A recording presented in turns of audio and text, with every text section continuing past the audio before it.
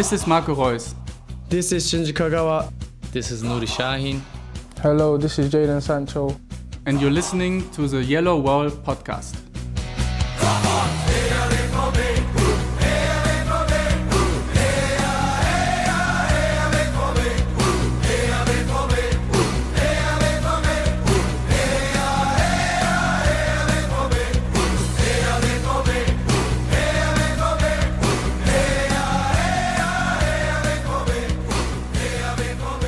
Hello all and welcome to episode 455 of the Yellow Wall Pods. I'm your host, Stefan Butzko. And today we will talk, well, what are we going to talk about? We haven't been on for a while, so I think there's a lot of more general stuff to discuss. Either way, I'm joined by Matthias Zug. Hello Matthias, how are you doing? Hey Stefan, I am doing well. I am happy to be back talking Borussia Dortmund, and I think we both owe, maybe not an apology, but at least an explanation as to why there's been a little bit of a break. I think it's an apology that we do owe, kind of. Yeah, I mean, I tweeted about it. I've had some people ask about it. Lars was kind enough to send us. We actually made Reddit, which is like, wow. I mean, we are obviously famous now, right? Because we were a Reddit topic for Dortmund fans. And well, first I was gone for a month for work and family reasons. And then it's almost like we waved at each other in the sky. I was flying back from Europe, and then Stefan, you were heading in the other direction. Yeah, it was almost, I think it was pretty close days-wise. Within 2 days, I believe. Yeah.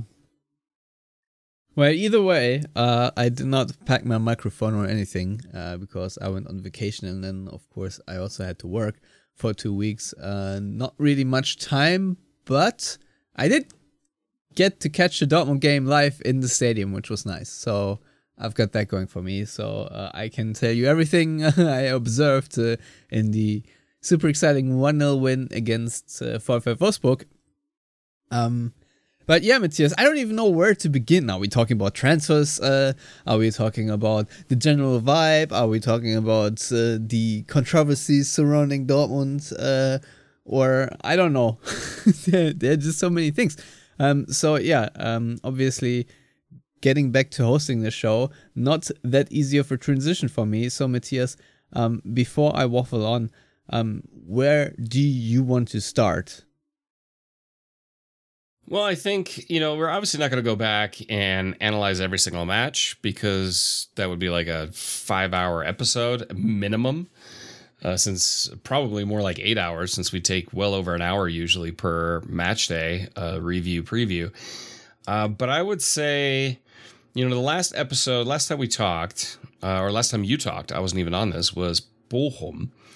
And so I think after it was that, pre-Bochum, right? It was just after the Cologne win. Yes, exactly. I was in Germany at that time. So Bochum happened, and then Heidenheim happened. Oh boy! And it's kind of, I would say, kind of reviewing the trend of Dortmund since then. Because here's the weird thing: Dortmund are undefeated. And are in a better position now than they were a year ago. And well ahead of the curve of where they were a year ago. That being said, that Heidenheim match was like the low point for me, and for a lot of people online. And that's where kind of that narrative began, because Dortmund seems to be one of those teams that people create a narrative about, and then that narrative never goes away.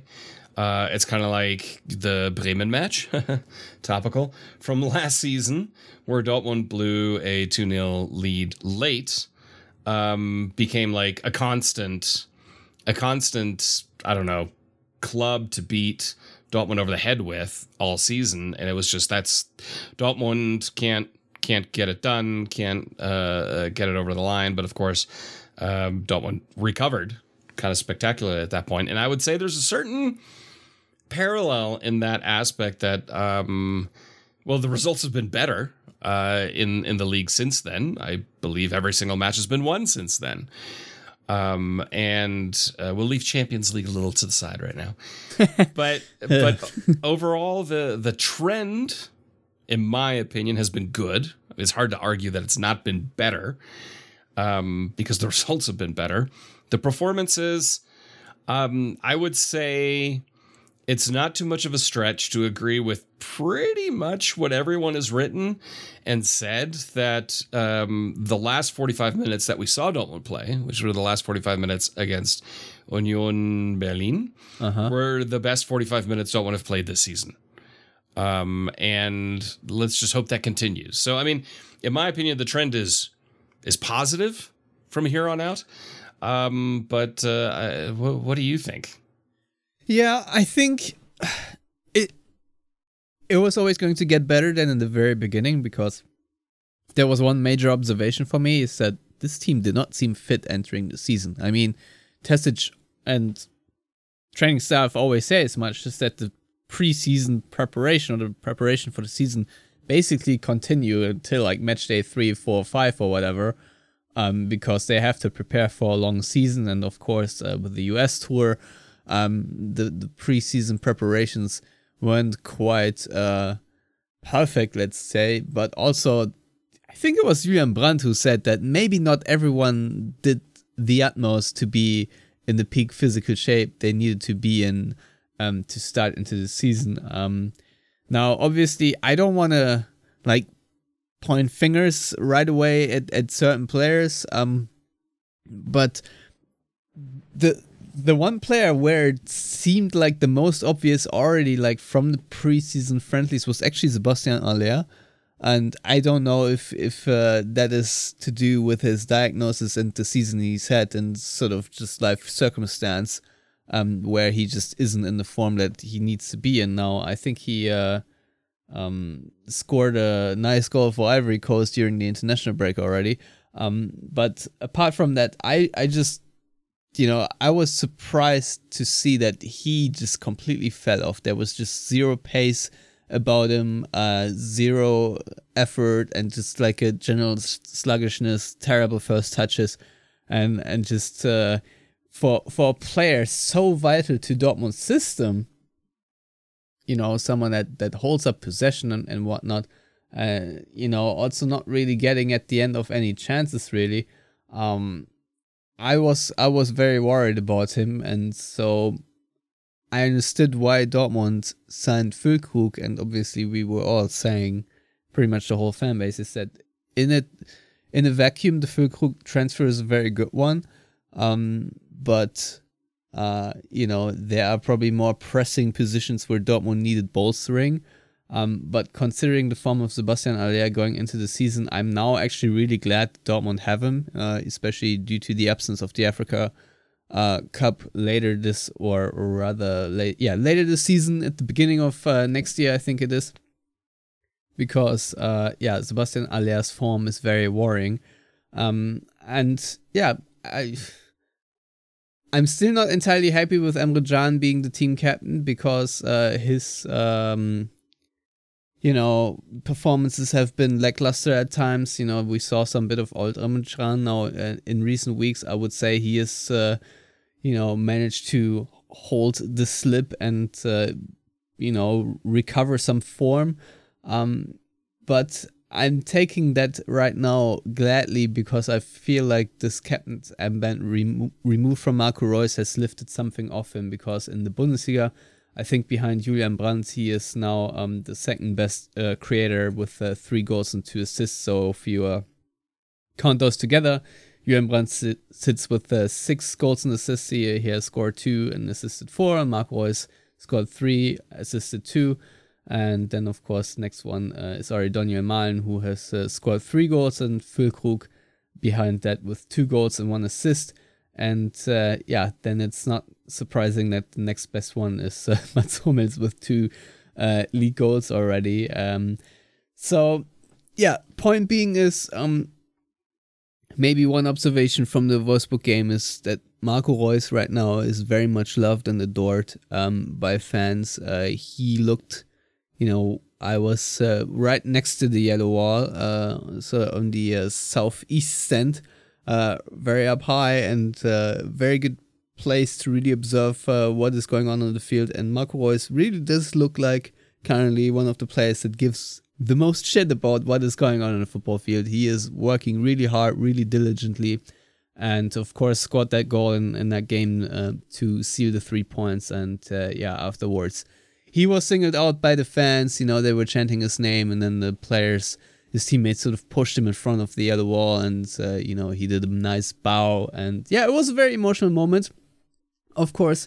But it's all to say, Matthias, that not all is bad. I personally was glad to see Marco Reus play in the flesh, see in the flesh Marco Reus play, and of course see him play well again.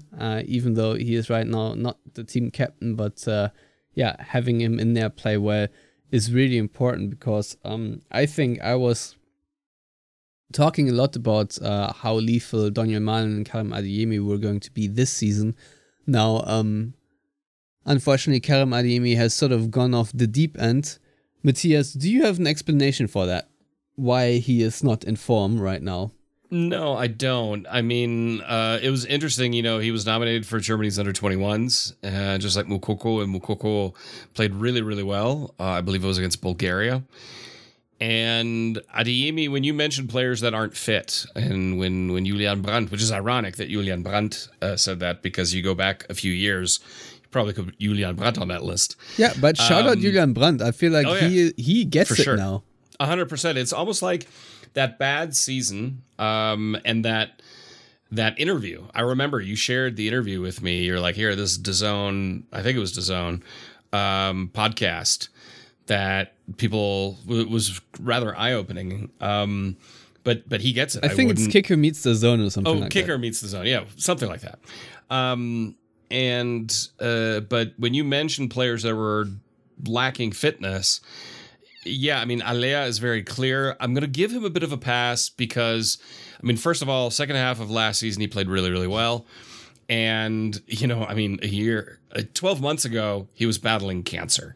So you're going to have ups and downs. I am people who have, major chronic illness issues.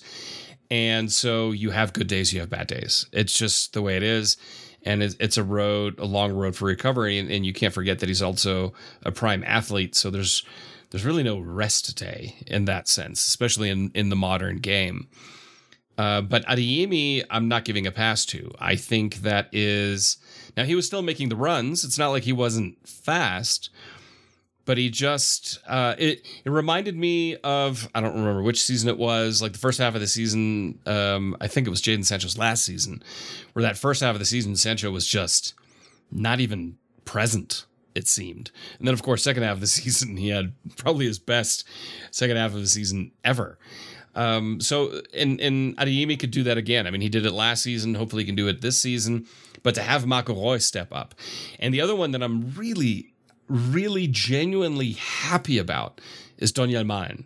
I'm very happy that he is continuing to perform well and that he seems to have found his sweet spot. I believe he became a father this year, and that has really helped center him. He's a very quiet, introverted, humble person, which are people that I like, which I feel like the sport needs more of, to be perfectly honest, at times. And so I'm happy to see him be happy. There are players that, when we look at it, Adeyemi, I don't know what the issue is. I think it's youth. I think it is inexperience. I think at times he gives off an air of... aloofness? I was going to say petulance, but disinterest, whatever. Kind of the same criticism I have had for many years of Giovanni Reyna. Gio Reyna also, he was either on or it seemed like he just didn't give a shit. And I'm curious to see what comes of him now. I mean, Gio Reyna coming back is really good for both him, the US, and for Borussia Dortmund. And that'll put more pressure on Adeyemi. I think that's good because Gio Reyna can also be a creative spark so that, you can give Brandt a bit of a break, you can give Reus a bit of a break, and you have a little bit more rotational options. Whereas I don't fully agree with you on not being happy that John is made the captain, because I can see him in a leadership role that isn't a performance-related issue. I can see that he's been a little up and down this season. I feel the few games that he didn't play has probably helped him, because maybe he was also tired. I was very happy to see Salih Özcan actually play well when he came in. He was decent. And I have, made no bones about it. I like Salih Özcan. I think he's a player that Dortmund need, a player type that Dortmund need. Just like Dortmund need a Emre Can. And they're a perfect complement that you can swap them in and out at times. I'm also very happy with Mats Hummels. And I think he fully deserved to go back to play for Germany, because he is one of the best center backs in the Bundesliga. And that's awesome to see. I'm very happy for him. Now, who knew that Julian Riasson was Lionel Messi? Nobody saw that coming. I think Ben Sabaini, it's still too early to tell for me, because he's finding his feet with a new squad. That always takes a little bit of time. Can we talk about this bullshit red card? He's going to be suspended against Bremen on Friday, obviously. Yeah, he was kicking the ball away, but the other team already had a different ball to throw in. Yeah, and I feel like too much. Yeah, like Fingerspitzengefühl is what we call it. The referee needs to be a little bit more sensible. You can't just take someone out of a high-profile game, which currently I would say Dortmund against Union Berlin is, for like kicking a ball away like that. I'm sorry, it wasn't even like he booted it on the stands. He just like sort of kicked it away a little. So I don't know.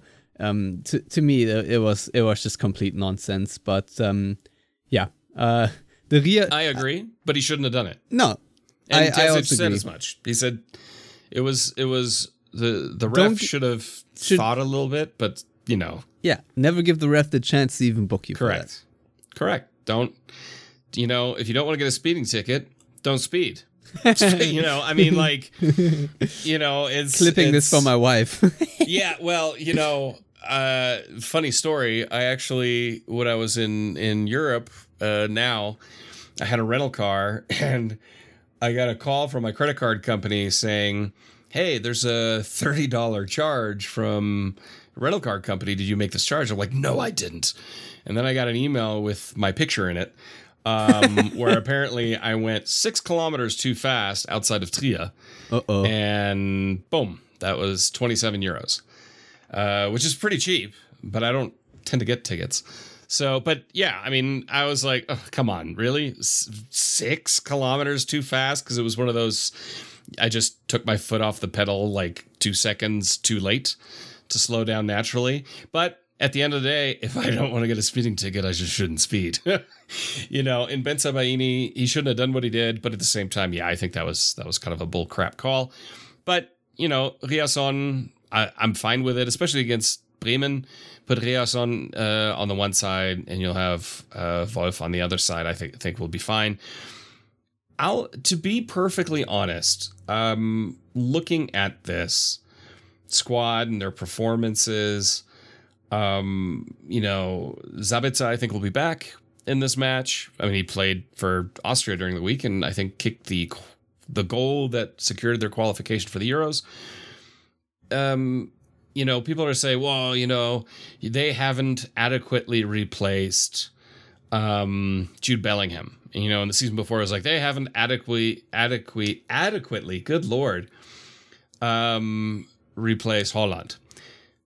Fair enough. However, how do you adequately replace 2 players that will be fighting for Ballon d'Ors for the next 10 to 15 years? We're talking about as if Dortmund had, Messi and Ronaldo in their youth on the same squad, and then sold them for a boatload of money and couldn't find another Messi and Ronaldo. That's really what we're talking about in Haaland and Bellingham. And Bellingham in particular, because you can always find someone to score goals. And obviously Dortmund didn't have a problem with that in the second half of last season. But what Bellingham would bring, and his impact at Real Madrid has been phenomenal. It's been absolutely phenomenal. And he's playing in a slightly different position. But it's kind of what I talked about at the beginning of the season. You have to take that Moneyball approach and, taking lines out of the movie, that they were trying to replace people like Johnny Damon, at the time 20 plus years ago at the Oakland A's, in the aggregate. So you can't find the exact same player because you can't buy that kind of player. You either don't have the money, or in this case, there just isn't another player like Jude Bellingham on the market. That being said, Felix Mencha has not gotten on base yet. He's been hit and miss. He's had some matches where he was bad. He's had some matches where he played really, really well. I would say Zabitza is also, these are players that are trying to find their role within the team and develop, your favorite word, automatisms with everybody around them. And so to me, it's just a matter of just give them time. You have to give them time. You can't just plug and play and replace a Bellingham or a Haaland. It just simply doesn't work. That is outside of the scope of realism. You look at Bayern for the one season, they didn't have Lewandowski. They weren't the same. They could not score the goals. Now they have Harry Kane, but they dropped over 100 million euros on him, which isn't overly typical of Bayern to drop that kind of money on a player at that age. Because Harry Kane's not 24.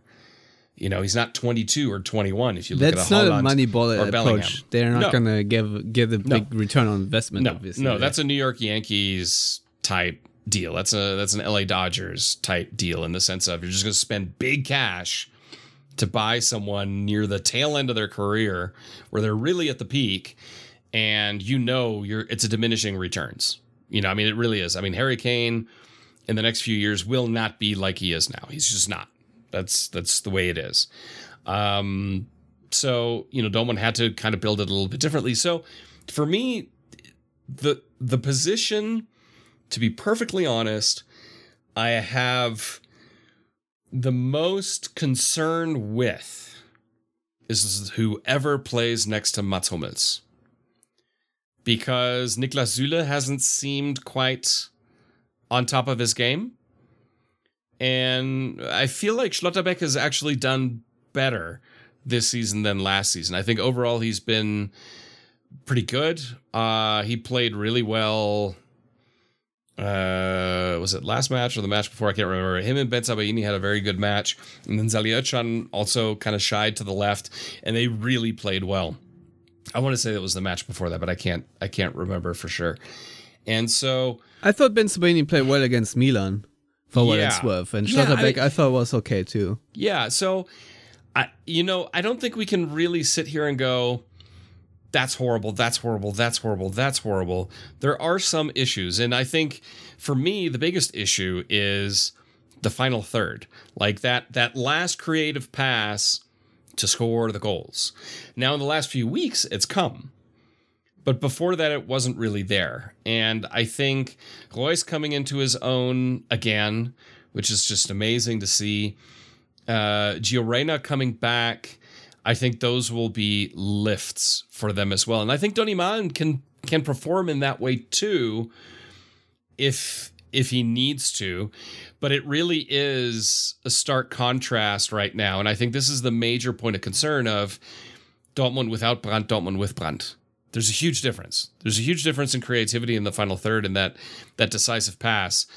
But again, I think with fitness and automatisms, that will also start to flow better. I think Zabitza will come to his own. So I don't have major concerns, honestly, in the Bundesliga. I think Dortmund are on a good path of development. There's still plenty to do. They need to play 2 times 45 minutes well. If we just look at the Union Berlin match, because that was the last one, that first half was also just really weird. Let's be perfectly honest. There was, it was insane. 5 goals decided by VAR, or there were 5 goals scored, 3 of them, 2 were not given, and then the penalty, which I'll be honest, that was a really soft penalty to give. In my opinion, that was a bit extreme. Because then you could make the argument a few minutes earlier when Füllkrug was bundled over. If we're gonna go like that level of minutia, I think it was a little bit difficult. And the problem is with all those interruptions, you can't build up a flow, which is exactly what Union Berlin want and exactly what Dortmund can't use. And so in that instance, I'm not surprised the first half ended with Union Berlin ahead, I believe, at that point. And so the way the ref called it, the way the interruptions were, it played to Union Berlin's strengths, which aren't many this season, and definitely hurt Dortmund because there was no rhythm. And Dortmund are a rhythm team. Any attacking team is a rhythm team.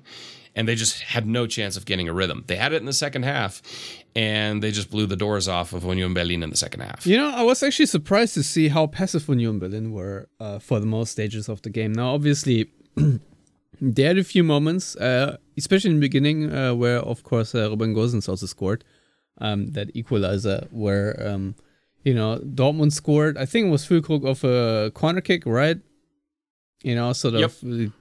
Typical striker's goal, just somehow got it over the line. And then, right on the flip side, kickoff on Union Berlin, storm forward, create a corner kick and score from that. I think Füllkrug also deflected it.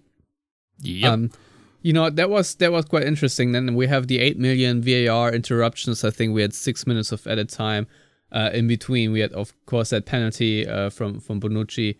Dortmund, I think, had this free kick goal that was chalked off where Marco Reus sort of scored himself, or Füllkrug, I think, just slightly deflected it anyhow.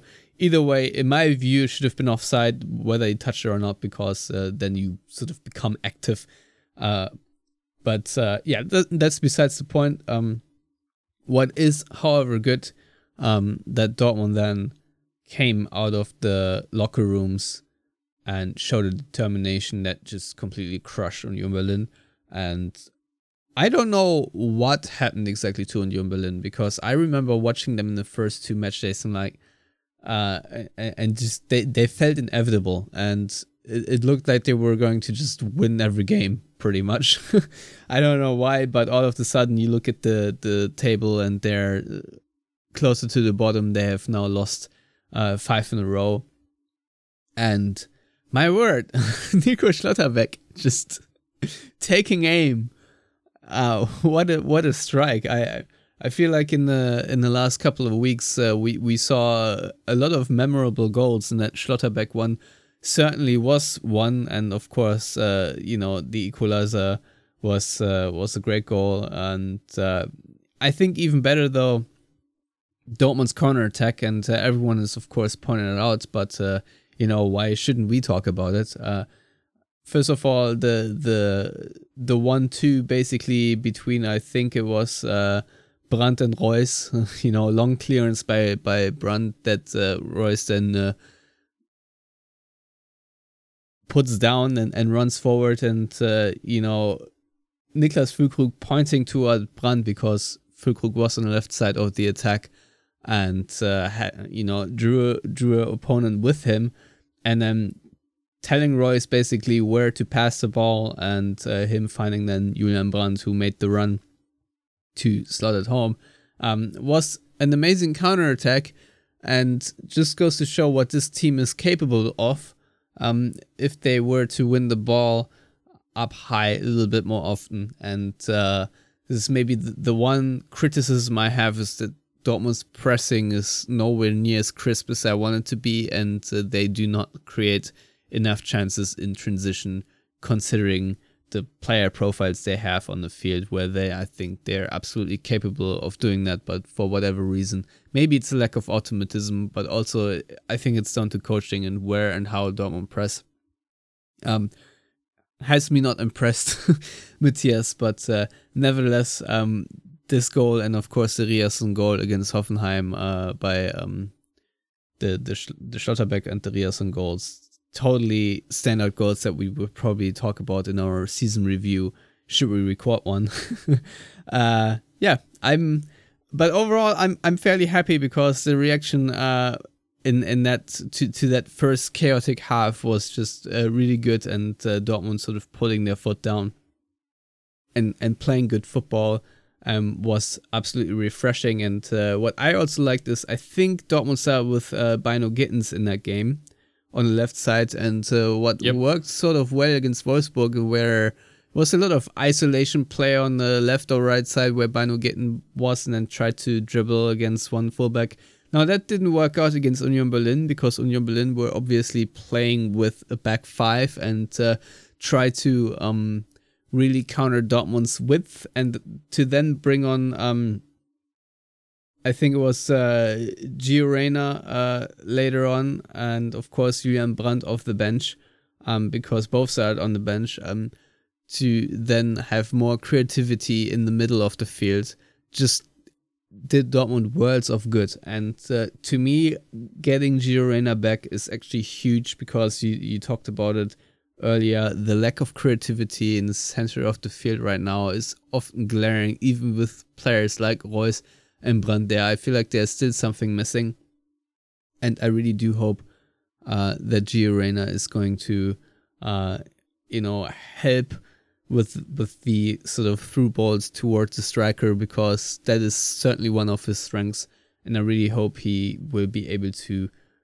play more frequently soonish without any injury setbacks. And I say this before he's playing his second international game with the United States, so I'm hopeful he doesn't pick up an injury there. But once we've weathered the game against Bremen on Friday night, I think Dortmund are on a relatively good path to play a decent season once again. No, I agree. It's looking positive. The trend is positive. I mean, the one thing I've told myself this season, after the first few weeks, is basically ignore everything you see on social media about Borussia Dortmund for the first 48 to 72 hours after a match, good or bad, because it's pure emotion at that point. And even when Dortmund are playing well, I just the negativity within the social media landscape honestly just drives me nuts. It just I don't understand it. I wish it weren't that way, but obviously that's simply the way it is these days. So Dortmund itself, who don't shy away from being self-critical.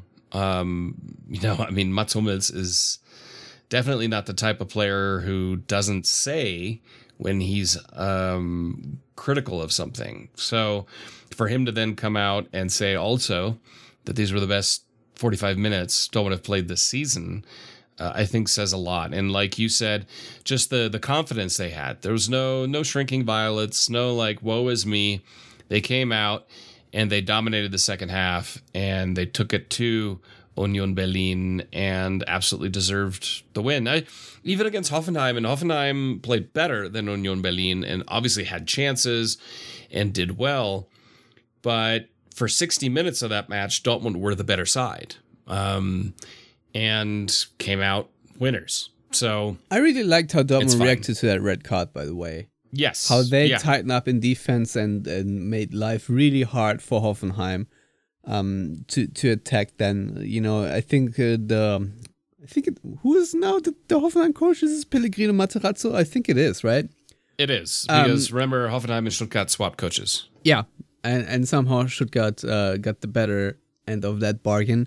But yeah, he was like, usually having a one-man advantage is an actual advantage, but this time it felt like it wasn't an advantage, felt like a disadvantage, because it sort of sharpened the minds of Dortmund players, and they defended a little bit better. And then, of course, Riasson ending the game in the fashion he did is just flat out heroic. And I feel like Riasson is playing even better right now than he was already last season. I feel like there's a bit more confidence to him, and he low-key has some footballing skills as well. And he is more and more feeling the confidence and the comfort level to pull off some nice things. And I'm happy with him sort of establishing himself as Dortmund's right back. If not left back, if he has to play on that position But yeah, obviously so far this season I've not been overly impressed with Marius Wolf. Let's see how he is going to play against Werder Bremen. But yeah, I thought he's been a bit of a liability, actually, which is a shame because last season he was such a strong player for such a long time. But for whatever reason, he is lacking the rhythm. His passing isn't quite there. He is making weird giveaways and stumbles the ball away every now and then. I'm not entirely sure what's going on with him, but yeah, wish he can find some form sooner than later, because he's shown that he can be a very impactful player for Dortmund as well. So that's at least the good part. No one in this team right now is completely unproven, except for, I would say, Mecha.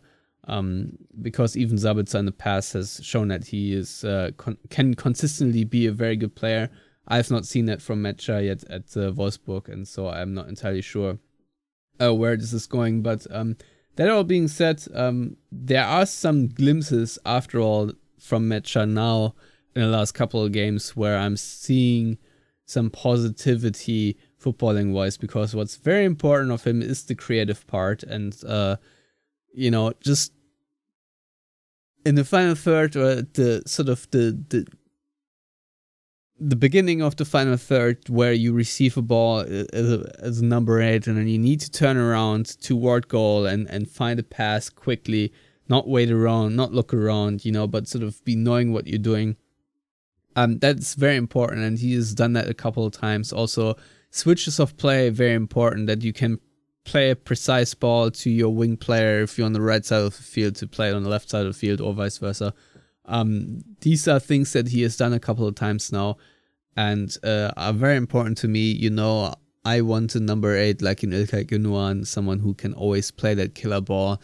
Mecha obviously is not quite there yet, but at least there's a couple of glimpses here and there where he's doing better. I think there's also a lot of criticism towards his effort and his body language, where it wasn't where it needed to be. But I feel like that has picked up as well, because I think he is one of the main culprits of not being in peak physical shape. So I feel like the playing time has helped him too. But yeah, still a cloud to me over that player that might never really quite go away. But overall, Matthias, I just feel like there just needs to be some more gelling, and this team will just play better due to the individual skill. But I also think we have to admit that, from the tactical standpoint, it is not like Dortmund right now have a big tactical edge due to what they do in the field against opponents like they had under the Klopp years. I think these times are more or less over, and yeah, I wish Dortmund were playing a little better when it comes to their own possession and in their counter pressing. These are two aspects where I wish Dortmund could play the ball a little bit faster, pass it around better, create more triangles, and likewise in the counter pressing, I wish they press a little bit higher and a bit more intensity and wouldn't leave massive gaps. But these things are at least improving recently, so the trends, until I can complain again next time, have been showing up again. And I mean, it is funny that Dortmund are by far the best team in the calendar year 2023 right now. I don't have the table in front of me, but I've seen it quite recently that we're first in that table by quite a margin. And like we said at the end of last season, if Dortmund just managed to somewhat replicate the Rückrunde of last season, we will be fine. And right now it looks like Dortmund will be okay going forward. Now, going okay is one thing, but the other thing is, of course, Dortmund have to digest one of the most heartbreaking losses in a title race. And so naturally that only, at least in my case, increases the craving to win first place. Now, I think we're level on points with Bayern Munich. Bayer Leverkusen look like the current favorites, honestly. And VfB Stuttgart are just on an amazing run now. With Stuttgart, you never know if it will continue. And with Bayer Leverkusen, you're almost certain that they can't win the league because they are Bayer Leverkusen. Unless there's some strong Xabi Alonso voodoo magic going on here. But Matthias, I have to ask, looking at how the season has gone so far and seeing that probably the Champions League campaign is ending sooner than we all hoped, do you think another title run for this Dortmund team is on the cards, or would that be too naive right now? I think it's absolutely on the cards. I don't see why they wouldn't. In terms of the Champions League, well, first of all, with Bayer Leverkusen, a few years ago, Marco Rose was Herbstmeister with Gladbach, and I don't think Gladbach won the Bundesliga title in the last few years. So, unless I skipped a year. So yeah, it's pretty early, and it's Leverkusen. It's calling them like we've seen them for 40 years. And VfB Stuttgart, yeah, they're on a great run. So the runs like that can peter out. I mean, we saw it with Freiburg last season. To a degree, also Union Berlin, they just couldn't quite keep it up that long. So we'll see. I think Dortmund have every chance of challenging for the title. It'll come also down to what Bayern, what they end up doing. Bayern also are relatively thin in some key areas, mainly central defense, which could come back to bite them. Maybe not against Preußen Münster in the DFB Pokal, but where they played with no nominal center back or no trained center back. But in the Bundesliga, obviously you can't quite go that extreme because you will lose. With Dortmund in the Champions League, in my opinion, I was disappointed for two reasons. I was disappointed because I think against Milan, Dortmund could have won. And I think against PSG, and it was said afterwards, they were just, I don't know. It's almost like they thought Neymar and Messi were still on that team, which they weren't. And this PSG side for me is one of the weaker PSG sides over the years. And obviously that comes with a certain asterisk behind it. I feel like Dortmund played at the Parc des Princes or whatever the fuck it's called, like Union Berlin played in the Westfalenstadion this weekend. Yeah, they seemed scared, they seemed tepid. But in the moments when they put PSG under pressure, PSG crumbled. Like, it was like, oh crap, what do we do? And Dortmund all of a sudden had chances in the second half.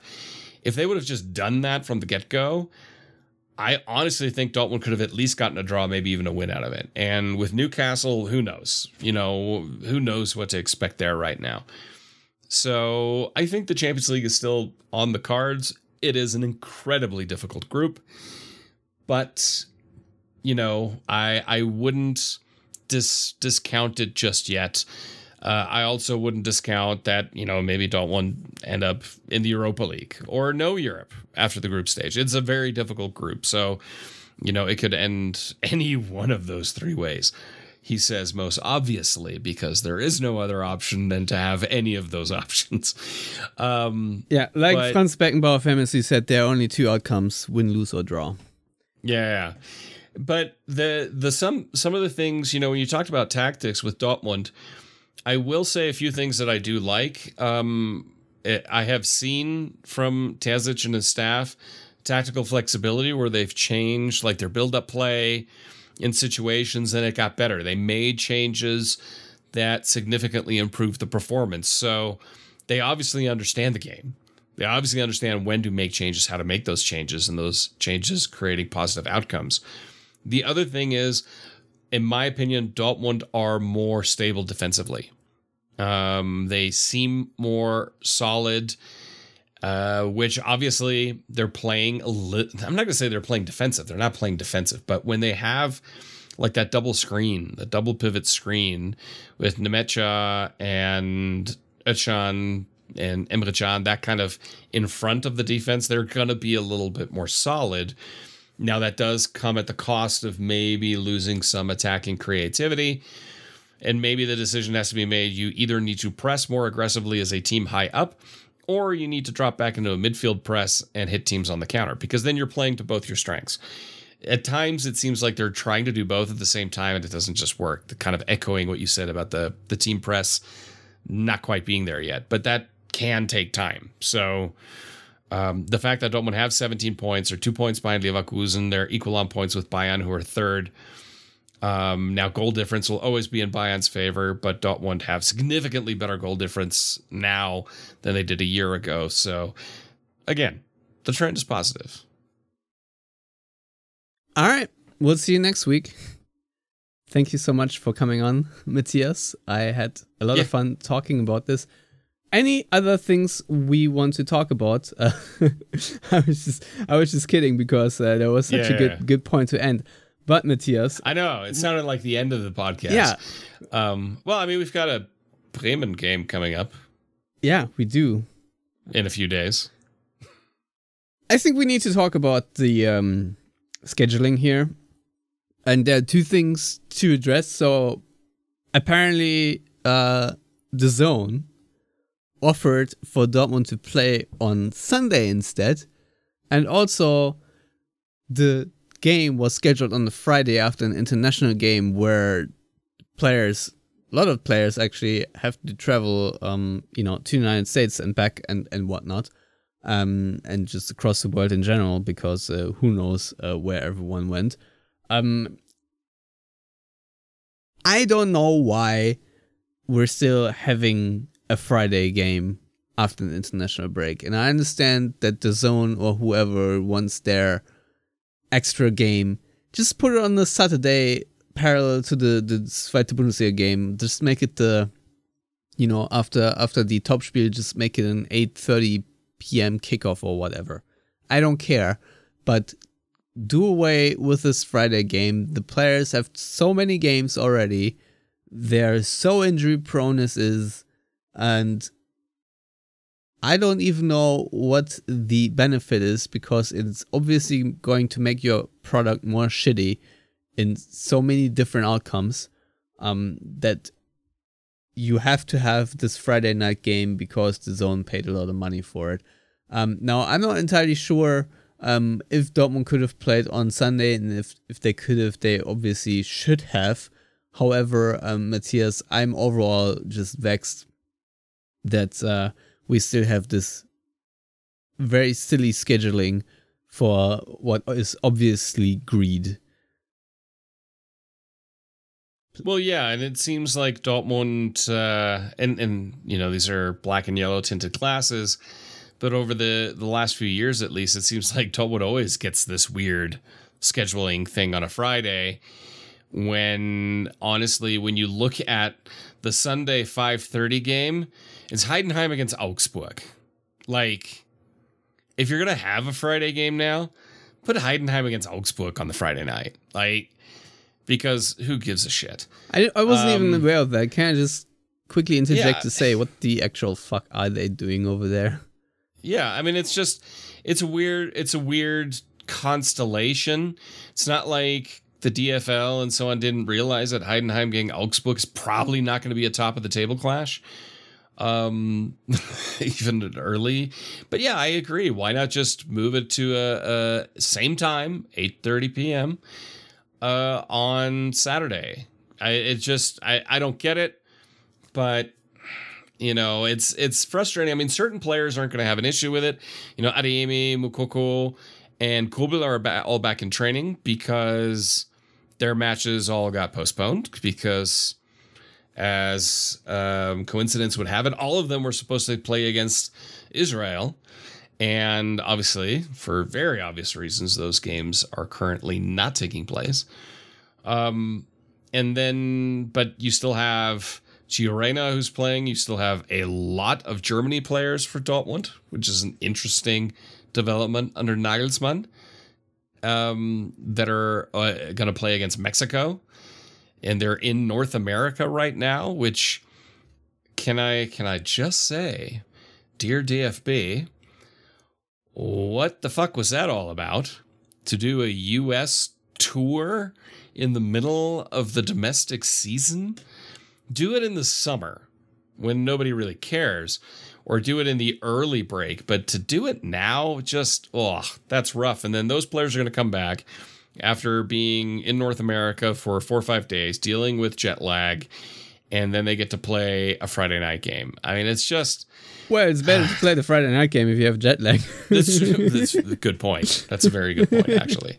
Better than the early game. But that being said, now here, old man yelling at the cloud moment from myself. Yeah. Is that tonight, so the game is happening in Philadelphia, is tonight, and obviously I'm not fucking going because I'm, like everyone fucking else in Philadelphia, for the most part, is watching the Phillies. Because they are having a playoff game, and guess what? There's this thing called the Sports Complex, so they're playing in the Eagles Stadium, in the Link, and the Citizens Bank Park is right across the street. So 45,000 people will be in the baseball stadium, and probably even more because, you know, it's a massive game. It's a playoff game. It's the round before the World Series. So yeah, one could say this is kind of important. And on the other, across the street, then you will have a sellout crowd of, I don't know, 60, 70,000. I'm not entirely sure what maximum capacity is of Mexico fans and then Germany fans and neutrals who just wanted to go to the game to see them play, but I think it's sold out. And then right next to it is also the Wells Fargo Center, which is where the Flyers will play. Now, obviously, that won't be a sellout because they suck. But in theory, that could... And the season just started. But that could be potentially another 10,000, maybe 70,000 people or so. I don't know, but either way, it is going to be a gigantic clusterfuck tonight here in Philadelphia, and I'm not entirely sure. Even more than usual, Stefan. Yes, even more than usual. And I can say I lived outside of Philly for a number of years, so I know how wonderful that can be. Yeah, all I'm saying is this is just very annoying to me personally. Also, I'm not going to watch the Germany game because I have better things to do. Look at me, Matthias. I'm volunteering to watch baseball because this Phillies team is actually kind of awesome and it's fun to watch. Yeah. So yeah, the way I've changed is it's frightening, to be honest. It is frightening, but no, to be honest, going to Citizens Bank Park to watch baseball has been fun activity of my wife and I, you know, just having a shack burger and watching them slug the balls into I don't know where, into the Philly skyline most likely. Yeah, it's fun. You know, I can't deny it. Still not quite sure if I would describe baseball as an actual sport. More a game. But that's besides the point. Careful now. I can feel the thin eyes cracking under your feet. But that all being said, it's good fun. And yeah, I've, 10, 15 years ago, I used to just lay on the couch late at night and watch the World Series because I always loved the tension of it. But yeah, now it's nice to be close enough to care about it. More closely, and obviously I'm a homer. The Philly fanatic is obviously the best mascot in the world. There's just no ways around it. I've actually written about him briefly in my Borussia Dortmund book that I wrote. So yeah, just him shooting hot dogs into the stands with this golf cart converted hot dog cannon is just one of my absolute favorite things in the world. But now we are very far away from talking about Borussia Dortmund. But last point is just the scheduling is very nonsensical, and I'm not entirely sure why Germany are playing Mexico in the United States. But maybe someone smarter than me can answer that.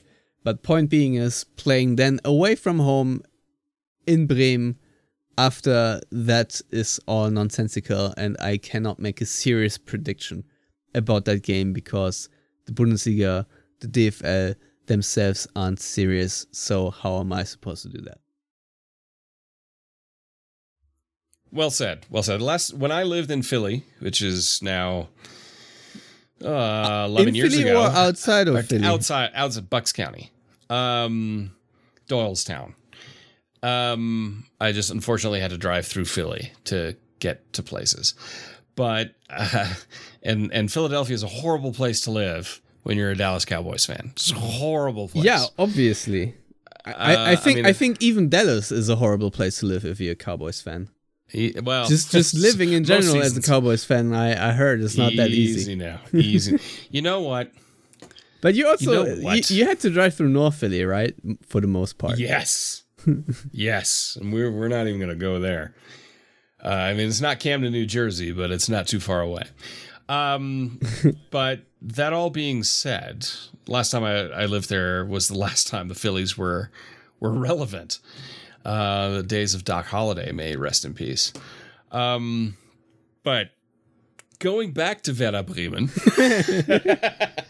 I mean, at least Dortmund have a home game against Bremen. And do we? I thought it was on the road. No, it's home. Huh. Then I just talk nonsense. I apologize. But No, still. Westfalenstadion. Yep. But, of course, we all know what the narrative is going to be, and probably going to have Uwe Moyela on the color commentary, because somehow he always gets the Bremen-Dortmund matches on ESPN.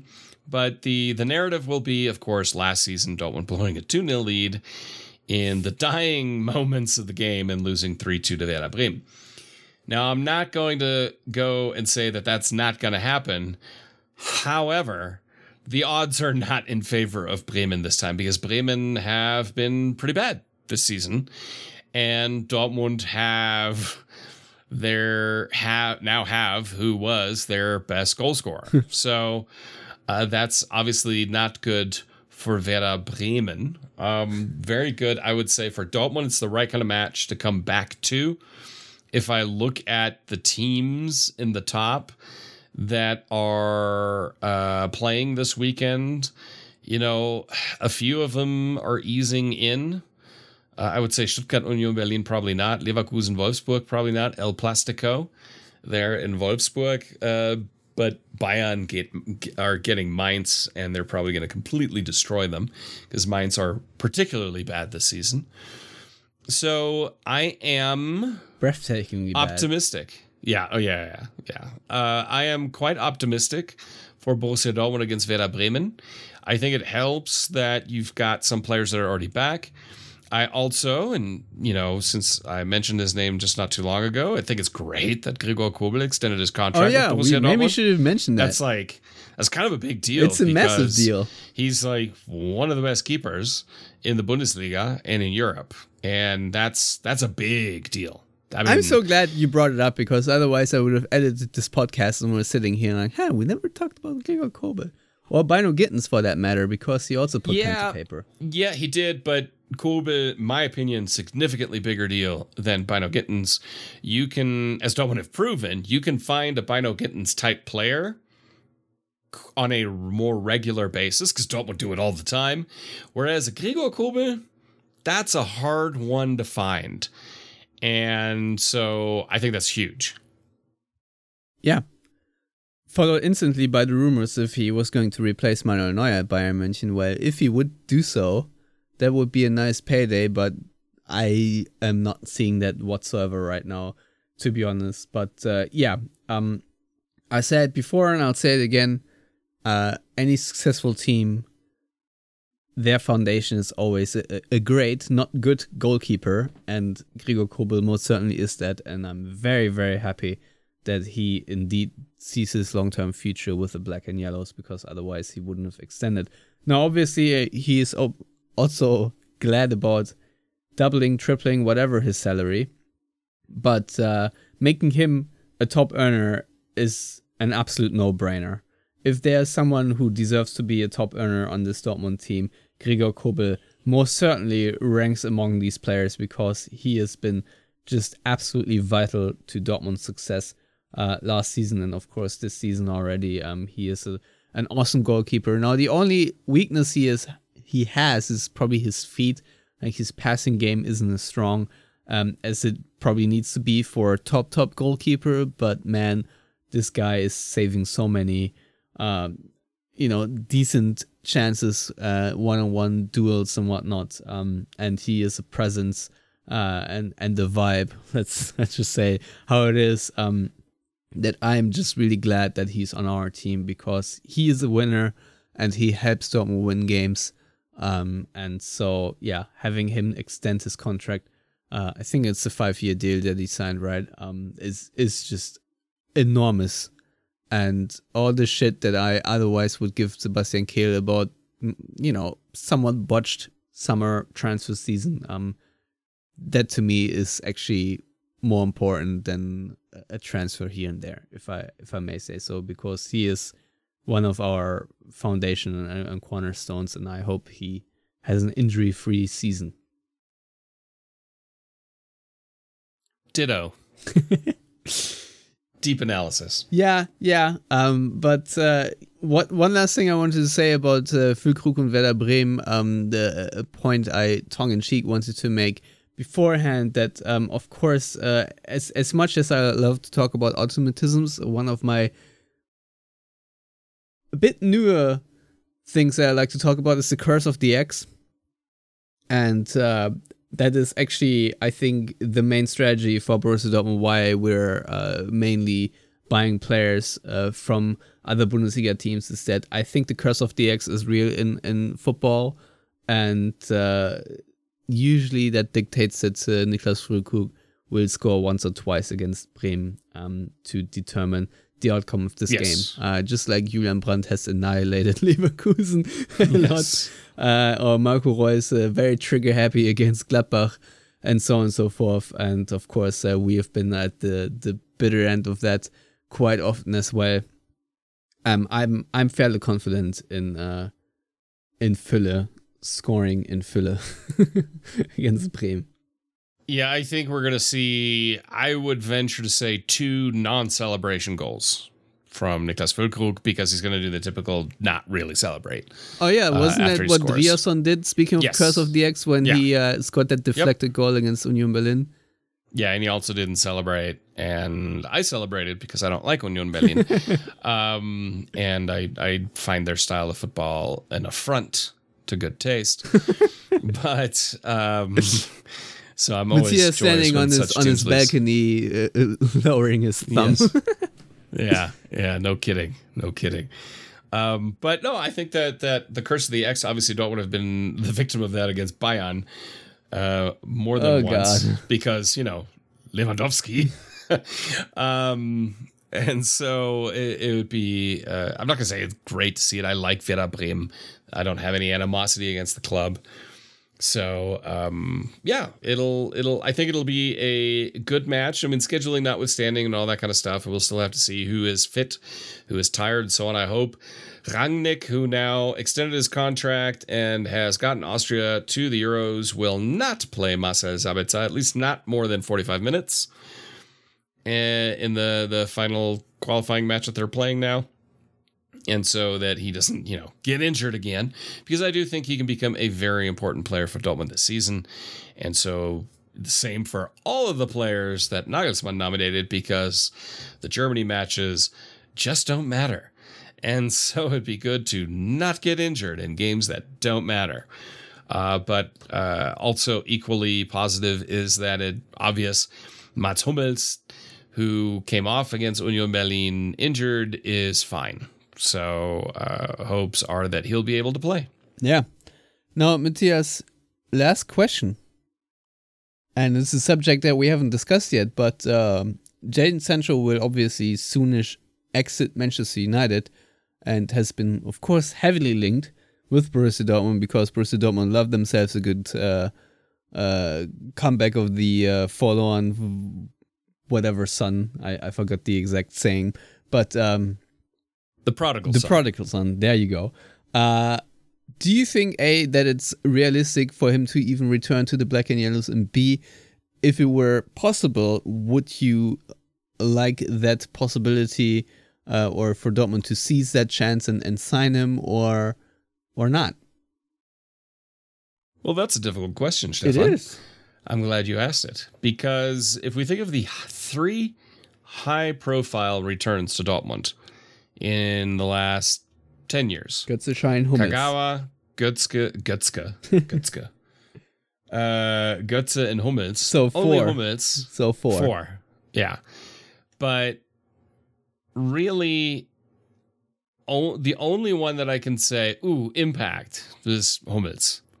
You know, nobody else do I really look at and go, ooh, you know, that was a really good move for everybody. Romanticism wise, yeah, it'd be great to have Jadon Sancho back, but I'll be perfectly honest. Where's he going to play? Who's he going to push out? Not Daniel Mahlen. I mean, that would be crazy. Marco Reus at this point? Not really. If Adeyemi is kicking, you know, is going on all cylinders, why?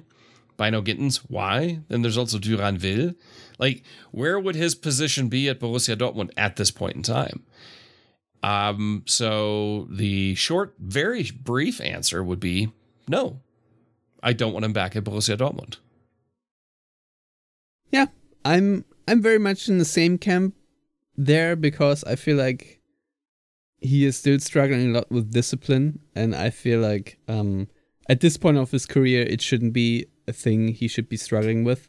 Now, I think he's also struggling with mental health a little bit, which is obviously something entirely different than discipline.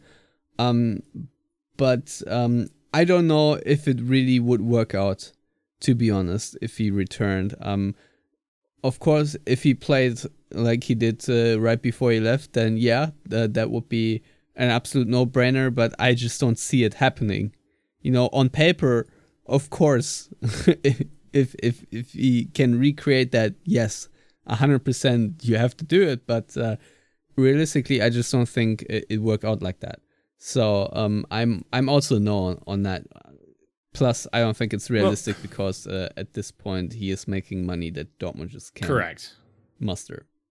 Correct. I mean, the financial outlay that Dortmund would have to put out to even come close to what the ludicrous money that Manchester United are spending on him would just be asinine. Dortmund can't afford it. I don't think they would do that. Even if they would say, hey, come back on loan, blah, blah, blah. I don't see that happening. And then on top of that, like you said, because he's always been a head case type player, and I don't mean that, you know, to make light of any depression struggles or anything like that, but in terms of, saw it in the past as well, like if he just doesn't want to, he just won't. And you have a lot of young players in that same position. Dortmund would basically have to rebuild Jadon Sancho's confidence. Now, it may already come back by the time he comes back to essentially his home away from home and a place where he was loved and nurtured. But the club is different since then. And the people around him are different. So I don't see it. And then if he does fall back on poor discipline, you know, you have to think of what's the knock-on effect for young players like an Adeyemi, like obviously a Bino Gittins, who has that connection with both being from England. And so it just wouldn't make sense. I think for Jadon Sancho, the best move would be to move to a different club in England and just get away from Manchester United. That is such a toxic club. Go to Brighton. Honestly, go to a club like Brighton or Brentford and play there. It's not Manchester United, but man, it is a much more nurturing environment than Manchester United or Liverpool or Manchester City. Way better. And I think that he would benefit from it also mentally. All right. Odds are he's going to end up at Crystal Palace, where like all the Manchester United rejects seem to go. All right. I'm glad we touched on that subject too, but now I think it's really time to end the show. There are still topics that we can discuss next week, like Yusufa Mokoko's future, etc., etc. But for now, Matthias, it was fun to be back on. Thank you everyone out there who tuned in once again after this hiatus.